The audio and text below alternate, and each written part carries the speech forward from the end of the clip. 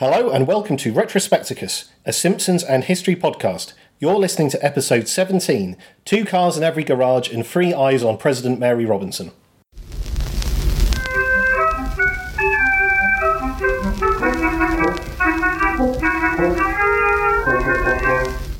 Hey listeners! I'm Gareth Irons. And I'm Tom Williamson. And welcome to Retrospecticus, The Simpsons and Modern History together at last. In each edition, we'll discuss an episode of The Simpsons and a major historical happening from the time the episode first aired in the US. You'll go where we go. Go to the old fishing hole when we go to the old fishing hole. Have the momentum of a runaway freight train when we have the momentum of a runaway freight train. Oh, that was a long one. And today, I'll be talking about Season 2, Episode 4, 2 Cars in Every Car Hole and 3 Eyes on Every Fish, which was first aired on November the 1st, 1990. And I'm going to be talking about Mary Robinson, who was elected President of Ireland on November 7th, 1990, just 6 days after 2 Cars in Every Garage and 3 Eyes on Every Fish was first aired. If you'd like to give us the Spanish exposition, you can tweet us at _Retrospecticus. Don't forget the underscore because we certainly can't. Or send us an email to podcast@retrospecticus.org. I believe we are in the unfamiliar position of having some corrections. Yes, we have stuff that we need to talk about from the last episode. So, the last episode we were talking about Norway and Scandinavian kings, Vikings, that sort of thing. And we got talking about Ivar the Boneless. And I said that there are several kings which have got really odd epithets, including Henry the Bastard. There is no such king as Henry the Bastard. William the Bastard was an alternative name used for William the Conqueror. So that's what I was thinking of there. I can see how the Conquered might be less than happy with him. Yeah, definitely. Staying on the subject of Ivar the Boneless, he was one of the sons of Ragnar Lodbrok, a legendary Viking leader. And there are several possible explanations for his rather odd name. Number 1, it's a sex thing. I'll leave it at that. Fnar. Yeah. Number 2, it's a mistranslation of hated. Number 3, he had some sort of bone disease, e.g. brittle bone disease. Personally, I find this very unlikely, as Ivar was a warrior who fought in battle. And number 4, and the most believable for me, is that he moved so swiftly in battle that he was said to move as if he didn't have any bones. Like, they seek him here, they seek him there, but they can't find him anywhere because he's got no bones. Yeah, I think that makes the most sense, which is a strange thing to be saying makes sense. Yes. Just to add to that, Ivar's brothers included Ubba, Hvitserk, Halfdan Ragnarsson, Bjorn Ironside, and Sigurd Snake in the Eye. Sigurd being my favourite because he was born with a mark in his eye said to resemble Ouroboros, the snake eating its own tail, which of course is a symbol for infinity. Ah, very good, very good. This research into royal epithets led Tom to send me in the direction of Mental Floss, who have a list of the most bizarre royal epithets. And for me, Ivar the Boneless doesn't even make my top 10. Well, what does? Well, here we go, since you've requested it, Tom. It's time for my top 10 strangest royal epithets.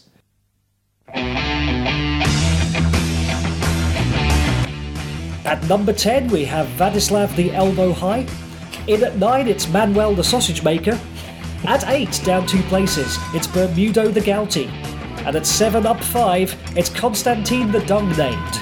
We have a non-mover at number 6, Berenguer Ramon the Fratricide. At number 5, all the way from Wales, it's Llewellyn the Luxurious. Wow, that's a bit of a tongue twister as well, isn't it? Absolutely, yeah. I definitely didn't need 2 takes for that one. At number 4, Anne, Queen of Bees. Our highest new entry at number 3, Eric the Priest Hater. At number 2 for a second week, it's Halfdan the Bad Entertainer. And the number 1 strangest royal epithet, yes, it's Cadaphile the Battle Decliner. Nice. Good stuff. So, what we also need to sort out is people's opinions of the beautiful South. Because we enraged about 5% of our listenership with our views on the beautiful South. I called them middle of the road and compared them to the Lighthouse Family. And that was met with jokey threats of physical violence from Ben Baker. Yeah, I'm still not sure if he's got that sack of doorknobs, but you should watch out if he's managed to collect some. Yeah, Absolutely, absolutely. But I mean, personally for me, the Beautiful South, one of the reasons why I really, really dislike them is that I did a PhD in Manchester between 2005 and 2008.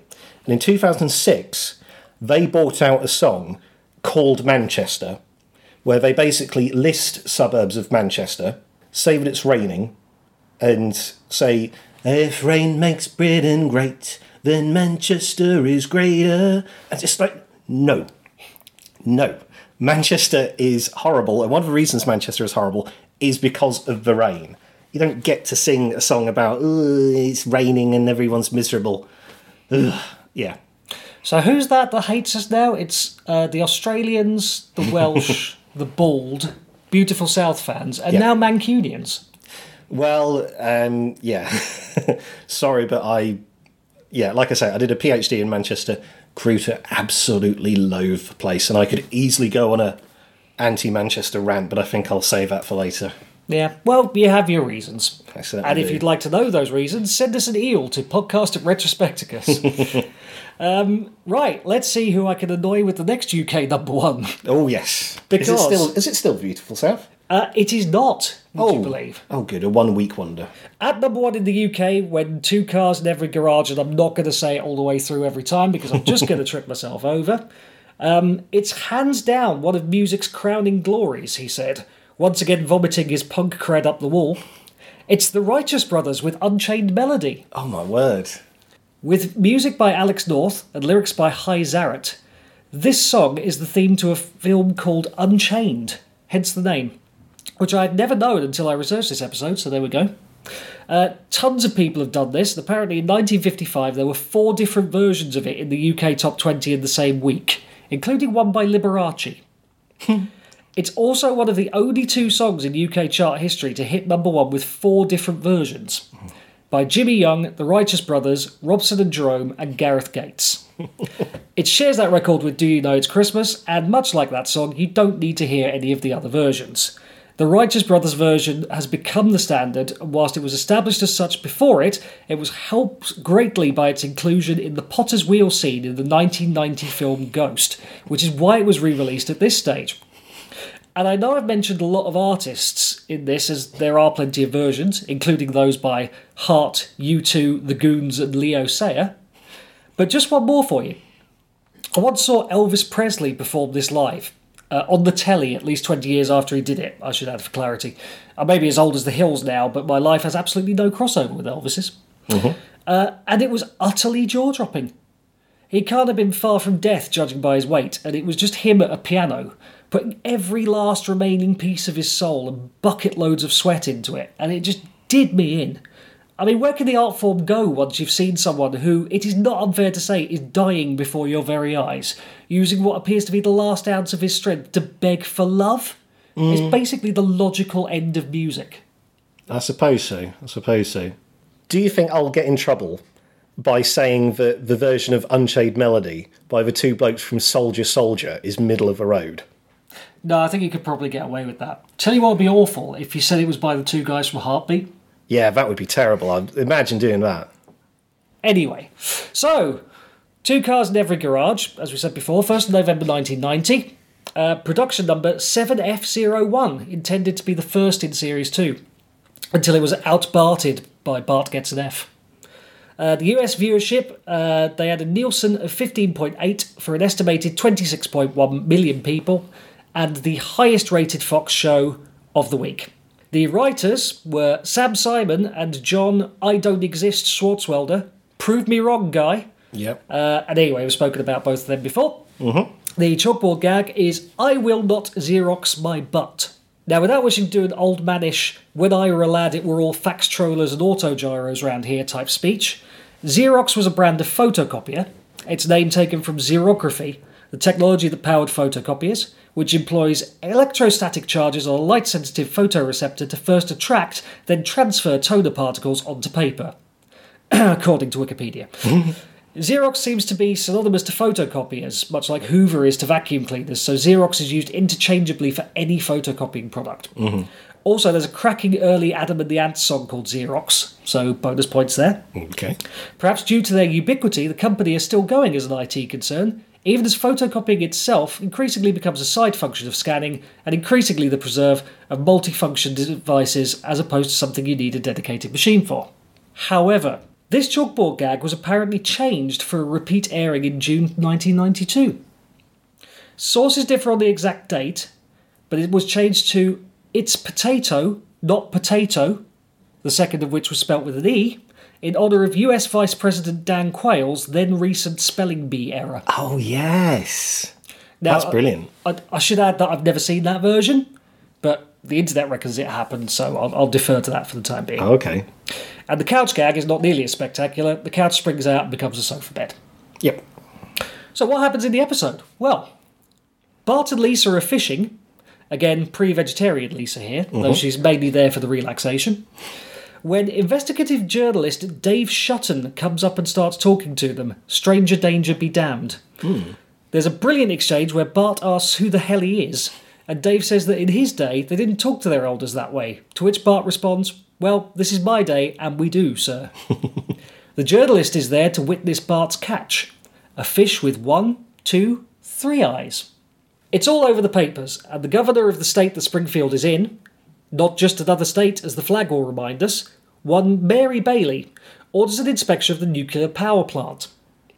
It does not go well, with them discovering a crack in a cooling tower held together with gum, a plutonium rod used as a paperweight, not an inanimate carbon rod, that's too important to be used to weight paper, a sleeping safety inspector, and dripping corrosive liquids.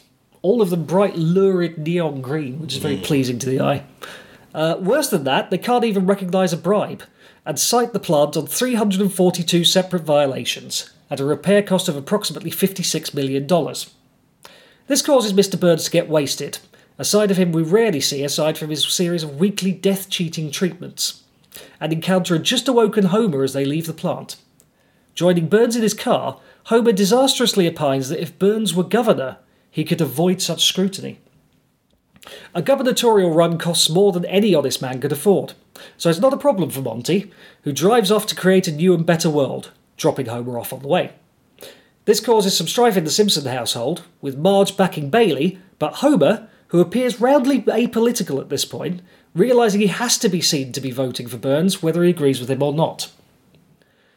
Burns realises he has an image problem and hires a political advisor to teach him the required trickery, such as smiling, and getting an actor portraying Charles Darwin to chalk up the fish's third eye as a product of natural selection. Burns also makes a point of mentioning that the fish has a taste that can't be beat, thus planting the seed of his eventual downfall. His campaign is a huge success, but as polling day grows closer, he's in danger of losing touch with the common man. As there's no man more common than Homer Simpson, his advisors hatch a plan to have him eat dinner at an employee's house the day before the election. Marge and Lisa are very much against the idea, but Homer begs and wheedles until the idea is accepted. At dinner, Lisa is humiliated by having to ask the following vacant pre-written question. Mr. Burns, your campaign seems to have the momentum of a runaway freight train. Why are you so popular? When she complains to Marge, we are all let in on a little surprise, as Marge serves a 3-eyed fish for dinner. Very good. Burns reluctantly takes a piece but spits it out. The assembled media photograph the mouthful, and he goes from dead heat to dead last before it even hits the floor. A dejected Burns goes on a rampage, but is too physically weak to destroy or disrupt anything, though Smithers and Homer pitch in to help. He vows to Homer that he will spend his remaining years ensuring that Homer's dreams go unfulfilled. But Marge reminds Homer that his dreams are so incredibly basic that they can't really be destroyed, and that's it. Whilst it's a nice little moment, episodes have tended to peter out a little bit when we see Marge reassuring Homer, and this one's no different in that respect. Yeah, well, it just has to reset everything. Yeah. So, Citizen Kane then. Citizen Kane. Yes. Which I've never seen, for context. Yes. Now, there's a scene when Mr. Burns, when it's obvious that he's going to lose the election, when he starts trashing the living room of The Simpsons. And that's an obvious tribute to what Charles Foster Kane does towards the end of Citizen Kane, where everyone's left him, and he just trashes the room. And we haven't even got to Rosebud yet. No, but I will say, if you haven't seen Citizen Kane, I would recommend seeing it, and you will understand so many Simpsons references. I'll definitely have to pencil it in. So, character debuts. There's a very obvious one here. Blinky, the three-eyed fish. Blinky would become an unofficial mascot for Simpson, and he or others like him reappear too many times for me to be bothered to list. But a special shout out to Season 16, Episode 10, There's Something About Marrying, where one of them has mutated into a bipedal fish monster. And it would also inspire other mutant animal characters, such as the many-eyed squirrel in the Simpsons movie, and several multi-eyed fish spotted in the waters of New York in Space Pilot 3000, the first episode of Futurama. Oh, okay. Governor Bailey will be back a couple of times as well. She essentially receives no character due to the brevity of her appearances, but we'll see her again in Season 14, Episode 3, Bart vs. Lisa versus the Third Grade, as discussed in our Flag special, which we can't really get away from at the moment. No. It does just seem to keep coming back. It's because flags are so ubiquitous. They're everywhere. Absolutely. Keep an eye on that, Liverpool, that's all I'll say. And Season 16, Episode 14, The Seven Beer Snitch. So they remembered she existed for 2 years, 12 years after her original appearance. Okay. That's continuity. Few did-you-knows? Oh, yes. Governor Mary Bailey has the same name, except for the governor bit, offs, as George Bailey's wife, as played by Donna Reed in the classic 1946 movie It's a Wonderful Life, which is sadly not nearly as good as the Sparkle Horse song It's a Wonderful Life, taken from the album It's a Wonderful Life.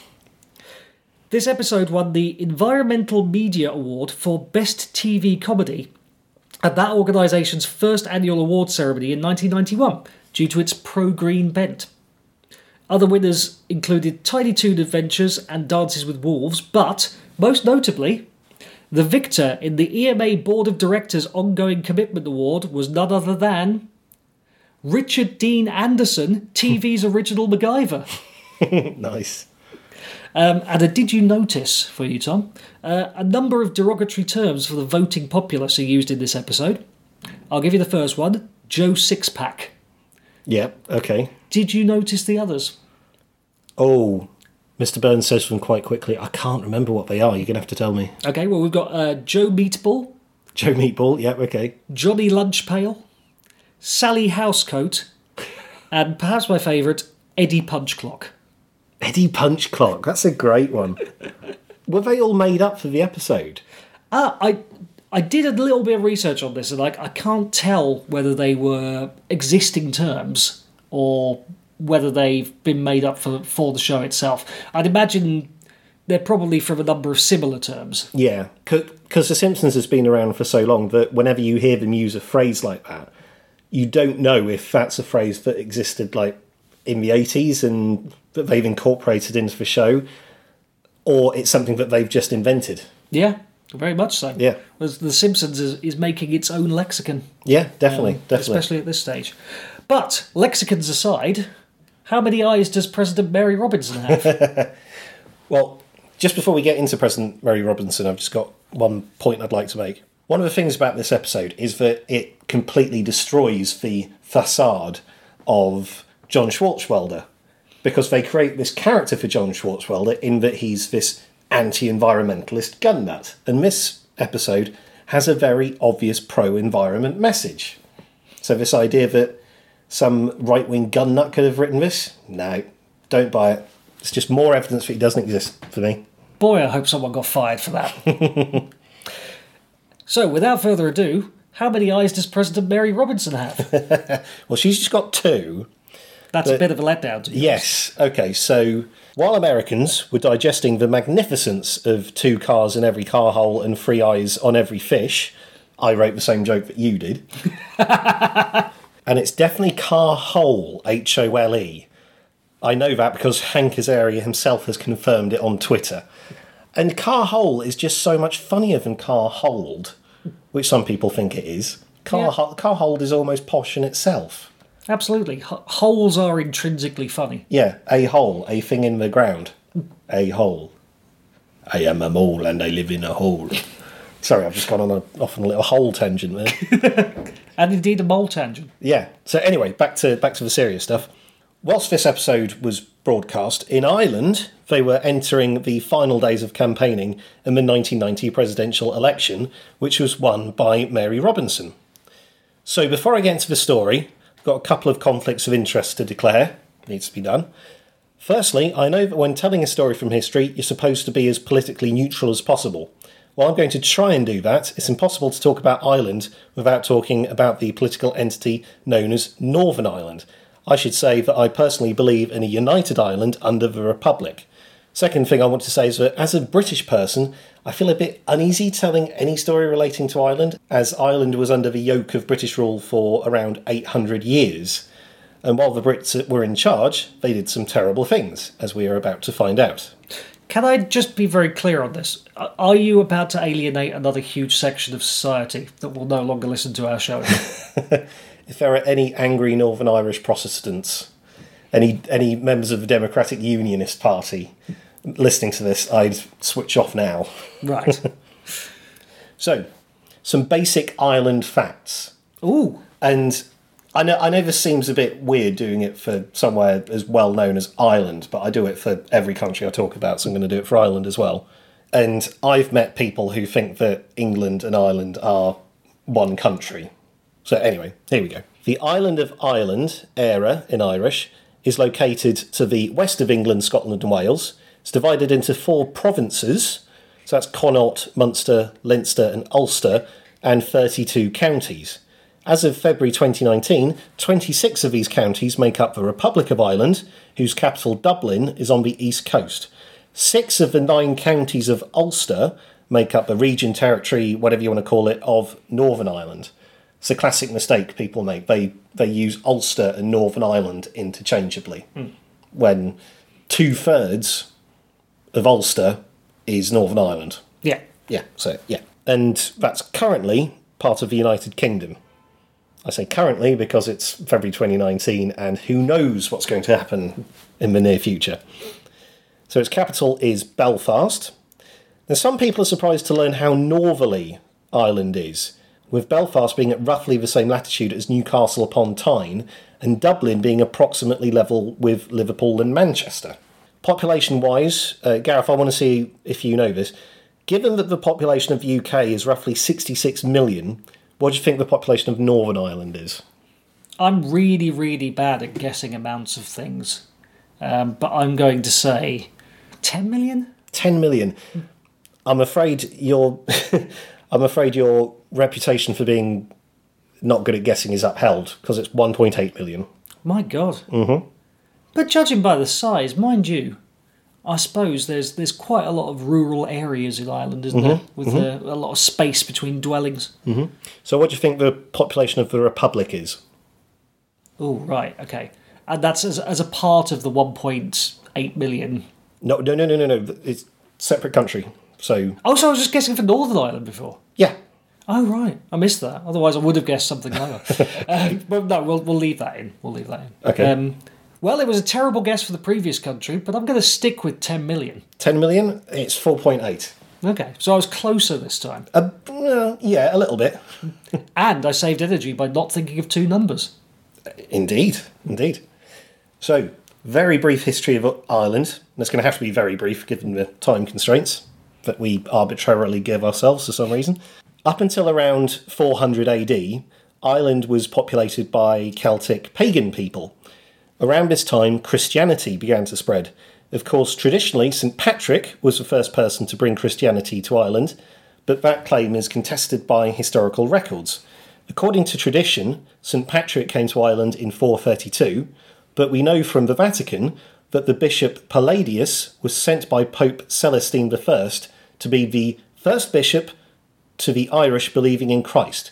So Christianity must have been established before St. Patrick turned up. Yeah. And of course we all know the big St. Patrick claim to fame, he got rid of all the snakes.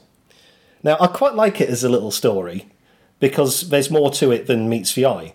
If you take it at face value, it's obviously nonsense and there were never any snakes in Ireland in the first place. But as a myth it's quite cute, because he was supposed to have rounded them up, put them in a big chest and then thrown that chest into the sea. And that's why the Irish Sea is so rough. Ah, Because there's all snakes wriggling around at the bottom of it. that's kind of nice. Not for the snakes, but yeah. And there's a lot of obviously a lot of Simpsons references we could shoehorn in here. Whacking Day, Yes. the rock that keeps tigers away. But Yep. yes, we'll save those for the appropriate episodes. But there's also a nefarious side to the story, as the snakes can also be taken as a metaphor, i.e. for pagan druids. So you drove all the snakes, as a generic bad thing. You drove them out of Ireland. Christianity blended with Celtic tradition and resulted in many of the designs and motifs we associate with Ireland today. These include stone Celtic crosses and the highly ornate Book of Kells, a version of the Gospel made in around 800 AD. Around this time, our good friends the Vikings turned up. Their dealings in Ireland were similar to that in England, but at a smaller scale. They first turned up at the start of the 9th century with rape and pillage on their minds, but after a while they settled, founding Dublin in 852. The relationship between the Vikings and the Irish kingdoms was a fractious one. On one hand, they used their settlements as bases for raiding. On the other hand, they traded with the kingdoms and introduced coinage. The influence of the Vikings lessened following the Battle of Clontarf in 1014, which saw the Irish king Brian Boru battle against the Norse king of Denmark, Sigtrid Silkbeard. So another pretty cool Viking name. Up until 1168, Ireland was divided between various kingdoms. In this year, Dermot, the king of Leinster, was forcibly exiled by the king of Connaught, and they have very long Celtic names that I'm not even going to try and pronounce. He went to Aquitaine, modern-day southwest France, and persuaded the northern king, Henry II, to allow him to build up a force of knights that he'd take back to Ireland to regain his kingdom. They landed in Ireland, and Dermot was restored as the ruler of Leinster. However, after getting approval from the Pope, King Henry II himself landed in Ireland in 1171, becoming the first king of England to set foot in Ireland. And he took control of it, making his son John the Lord of Ireland. When John became king, Ireland became part of his kingdom, marking the start of Ireland becoming directly under the control of the King of England. Throughout the next couple of centuries, various events took place that affected the balance of power in Ireland, but none more so than the Black Death of 1348. The English and Normans mostly lived in towns and cities, while the Irish lived in the countryside. As any epidemiologist will tell you, diseases like the plague spread much faster in urban areas. English control fell back to a fortified area of Dublin known as the Pale. Going outside it was considered dangerous, hence the phrase, beyond the Pale. Yeah, Nice, okay. good one, that. Power in Ireland laid almost exclusively with the Fitzgerald dynasty of Kildare, with the leader Silken Thomas Fitzgerald, another interesting name. He went into open rebellion in 1536. Henry VIII decided to reassert English control and put down the rebellion. Henry made Ireland a full kingdom rather than just a lordship, and proceeded to do battle against the Irish chieftains until England had full control. This took centuries and went beyond the reign of Henry VIII. Over the course of the 16th century, Catholic landowners had their land taken away and given to Protestant settlers, and penal laws were used to encourage the Catholic population to convert. Following the rebellion of 1641, Ireland was ruled briefly by the Catholic gentry as Confederate Ireland, until armies led by Oliver Cromwell arrived to reconquer it. Cromwell was particularly brutal, with Ireland losing around half its population, either through war, disease, or slavery. On the 6th of February 1685, James II became King of England. He had converted to Catholicism while exiled in France, and his daughter Mary was married to the Dutch Protestant Prince William III of Orange. The hopes of the Protestants in Parliament was that Mary would succeed James, ensuring a royal Protestant line. However, in 1688, his wife Mary of Modena gave birth to a son, also called James. This meant that the line of succession would be Catholic. Parliament concocted what became known as the Glorious Revolution, covered by Lucy Worsley in her History's Greatest Fibs series, where they invited William of Orange to invade England. He did just that, and instead of meeting the army in battle, James is reported to have thrown the royal seal into the River Thames and fled to France. James's daughter Mary was made queen and ruled with her husband William of Orange, hence William and Mary. While in France, James made plans to reclaim his lost kingdoms and planned to invade not England but Ireland. In March 1689, his armies landed and the Irish Parliament recognised him as the legitimate King of Ireland. Whilst in charge, James introduced a law that granted religious freedom to all Catholics and Protestants. However, this didn't last. William gathered an army and led it to drive out his father-in-law. William was victorious at the Battle of the Boyne, and James once again went into exile. To this day, the Orange Order commemorate this battle with their marches. Which there seem to be about 5,000 of if you live in Liverpool city centre. Yes, there are. Yeah. Don't get me started on that. That's... yeah. Okay. Throughout the following century, the established way of things was this. Protestants were landowners who pledged allegiance to the King of England, while Catholics were largely peasants. Ireland was a separate kingdom to England and ruled on behalf of the English monarchy by a viceroy or Lord Lieutenant of Ireland. Catholics were not the only people in Ireland to be suppressed. Presbyterians, Baptists, and other religions considered to be dissenters were too. Working with Catholics and inspired by revolutions in France and America, the United Irishmen instigated the Irish Rebellion of 1798. They aimed to take over and make Ireland into a republic, but the rebellion was put down by the British. In the aftermath, the British Parliament passed the Act of Union, incorporating Ireland into the United Kingdom. This took effect in 1801 and resulted in a unified Parliament, in effect closing the Irish Parliament and adding the Cross of St Patrick into the Union Jack. Once again, flag special. Between 1845 and 1849, Ireland experienced a Great Famine, which started when potato blight entered the country. Due to working practices instigated by the British, millions of peasant farmers were dependent on the potato crop for survival. When it failed, about 1 million people died and 1 million more emigrated. Now, I'm not going to get much into the politics of it, but it's difficult to conclude anything other than the actions of the British contributed to the famine. When Ireland experienced a famine in 1782, the government responded by closing the ports. This stopped food from being exported, therefore lowering the demand and causing the price of food in Ireland to drop. In 1845, the ports remained open and food was exported, meaning that the starving population couldn't afford what food was available. So it's basically, the British didn't give a monkeys about the Irish population, certainly not the Catholic population anyway. So after the famine, various land acts were passed to try and improve living standards, but the subject of Home Rule entered the political arena. The Irish Parliamentary Party pushed for it, and despite William Gladstone failing to get it passed twice in the final decades of the century, Home Rule was eventually passed just as the First World War was breaking out, so it was immediately suspended. By this time, a clear north-south divide had become apparent. The north of the country had a large Protestant population and had become largely industrialised, while the south was mostly Catholic and rural. The Protestants in the north feared Home Rule, as they didn't like the idea of being outnumbered and potentially outvoted by Catholics. After the third Home Rule Bill was introduced in 1912, the Ulster Volunteers, the predecessor to the Ulster Volunteer Force, was founded.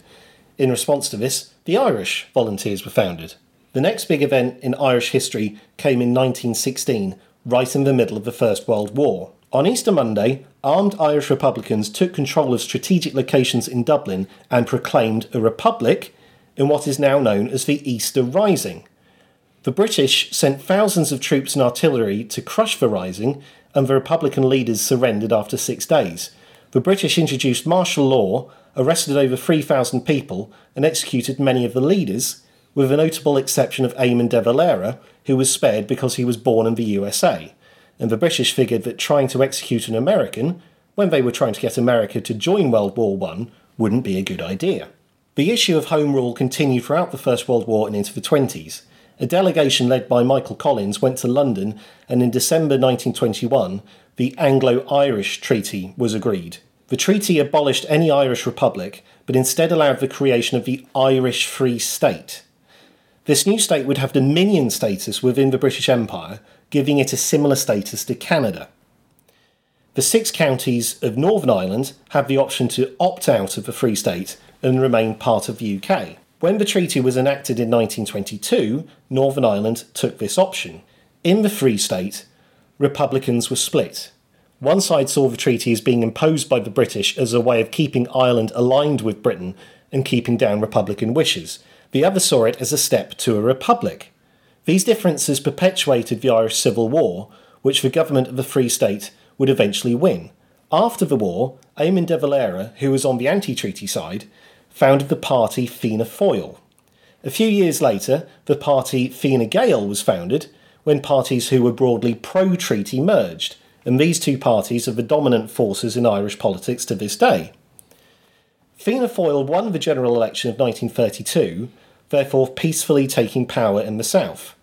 In 1937, they adopted a new constitution which renamed the country to just Ireland.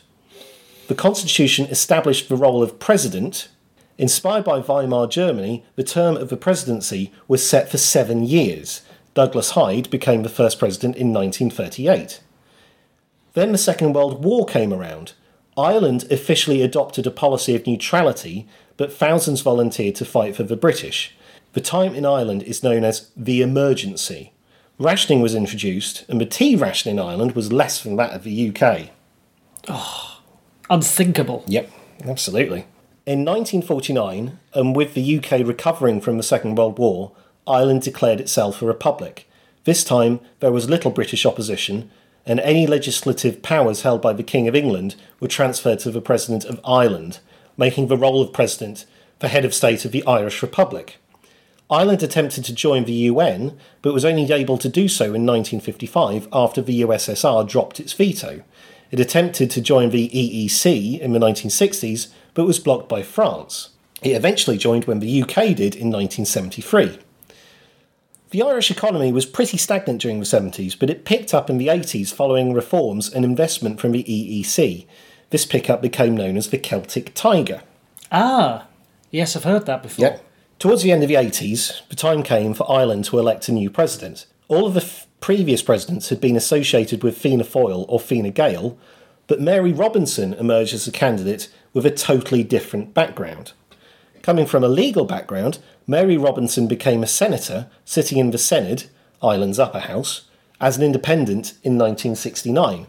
While there, she campaigned on liberal issues against Ireland's staunchly Catholic laws. At the time, contraception was illegal, women were not allowed to sit on juries, and if a woman was working for the civil service and got married, she had to leave her post. So, massively sexist, essentially.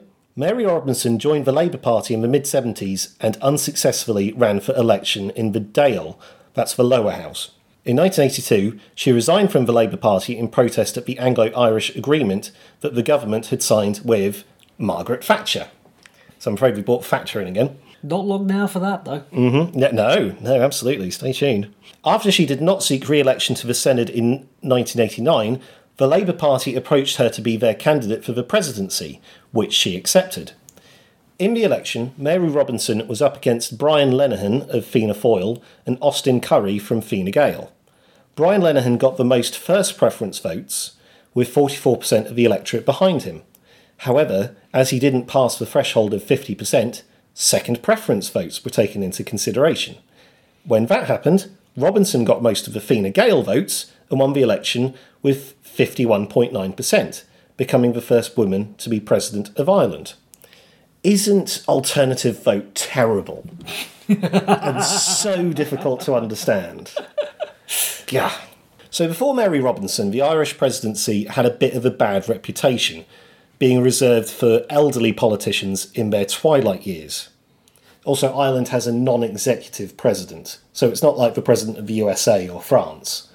It's sort of largely a ceremonial thing, a bit like the president of Germany. But Robinson chose who she met very carefully. She requested an audience with Pope John Paul II. She became the only European head of state to meet the Dalai Lama on his tour of the continent. Very controversial, because obviously meeting the Dalai Lama upsets China. And she met one of Belfast's more controversial MPs, a certain Gerry Adams. She also used a visit to Somalia to highlight the plight of the people there. During her presidency, her approval rating reached an impressive high of 93%. And I just imagine that scene where Marge is in the White House and someone says, "Madam President, your approval rating is soaring," when I hear that statistic. I don't think I've known the like. Outside of a dictatorship, anyway, where 100% approval. Yeah. So during her presidency, Ireland became more liberalised. She signed bills that made contraceptives more readily available and that fully decriminalised homosexuality. And divorce also became legal during her presidency. 2 months before her term was due to end, she became the UN High Commissioner for Human Rights. I mean, that shows the nature of the presidency in Ireland. Could you imagine if an American president just went, "Can I just do something else for the last 2 months? Can I just play a lot of golf?" Oh no, that happens, doesn't it? Yes. Yeah. So, that's it for now. You'll notice that I've said nothing about the troubles in Northern Ireland or the 1988 Good Friday Agreement. They will just have to wait for another day. Excellent. And just to be clear about this, she doesn't have 3 eyes? No, Mary Robinson does not have 3 eyes, no. Damn. Oh, well. If you think Mary Robinson has 3 eyes and you'd like to correct us, indeed any amount of eyes other than 2, 4, 5, 6 usually follows, then you can send us an email to podcast@retrospecticus.org or tweet us @_retrospecticus. I believe that's all we have this time. Yes. Hopefully we haven't offended any beautiful South fans this week. Nope, although we may have offended most of Ireland. Well, maybe. Anyway, if you're still with us, we'll see you next time. Okay, bye everyone. Bye.